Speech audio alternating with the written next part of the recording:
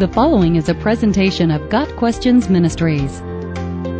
How does the Bible define success? When King David was about to die, he gave his son Solomon the following advice. Do what the Lord your God commands and follow his teachings. Obey everything written in the law of Moses. Then you will be a success, no matter what you do or where you go. 1 Kings 2 verse 3.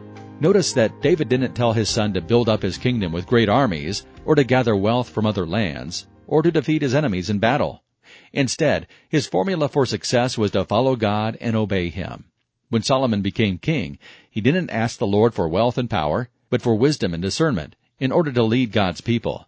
God was pleased by this request and granted it, giving Solomon a wise and understanding heart, more than any man had ever had before. He also gave Solomon the things he didn't ask for, riches and honor among men. Solomon took his father's advice to heart, at least for most of his reign, and reflected on it in his writing in Proverbs. My son, do not forget my teaching, but let your heart keep my commandments. For length of days and years of life and peace they will add to you. Let not steadfast love and faithfulness forsake you. Bind them around your neck. Write them on the tablet of your heart. So you will find favor and good success in the sight of God and man. Proverbs 3 verses 1 through 4. Jesus reiterated this teaching in the New Testament when he declared which is the greatest commandment. Love the Lord your God with all your heart, and with all your soul, and with all your mind, and with all your strength. The second is this, love your neighbor as yourself. There is no commandment greater than these. Mark 12 verses 30 and 31. Loving God means obeying him and keeping his commandments. The first step in this process is accepting the free gift of eternal life offered by Jesus Christ. This is the beginning of true biblical success. When the gift is received, transformation begins. The process is accomplished not by human will, but by God's Holy Spirit. How does this happen, and what is the result? It happens first through trusting the Lord and obeying him. As we obey him, he transforms us, giving us a completely new nature. As we go through trouble and hard times, which the Bible calls trials, we are able to endure with great peace and direction, and we begin to understand that God uses those very trials to strengthen our inner person.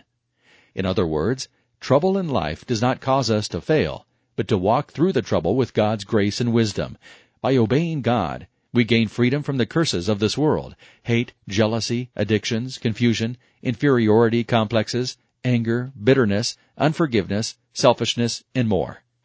In addition, followers of Christ, or Christians, possess and display the fruit of the Spirit of God who resides in their hearts: love, joy, peace, patience, goodness, kindness, gentleness, faithfulness, and self-control. We have at our disposal knowledge to know what to do and where to turn, unhindered amounts of wisdom, and the peace that passes understanding. As we grow and mature in Christ, we begin to think not only of ourselves, but of others. Our greatest joy becomes what we can do for others and give to others, and how we can help them grow and prosper spiritually. This is true success, because a person can have all the power, money, popularity, and prestige the world has to offer, but if his soul is empty and bitter, worldly success is really failure. What good will it be for a man if he gains the whole world, yet forfeits his soul? Or what can a man give in exchange for his soul? Matthew 16 verse 26. One last word on biblical success. While transformation of our inner lives is God's goal for us, he also abundantly provides good physical gifts to his children, food, clothing, houses, etc., and he loves to do it. Yet most of us, at one time or another, focus on the gifts rather than on the giver. That's when we regress in our contentment and joy, and we quench the Spirit's transforming work within us, because we are focusing on the wrong things. That may be why the Lord sometimes limits his gift-giving to us, so we do not stumble over the gifts and fall away from him.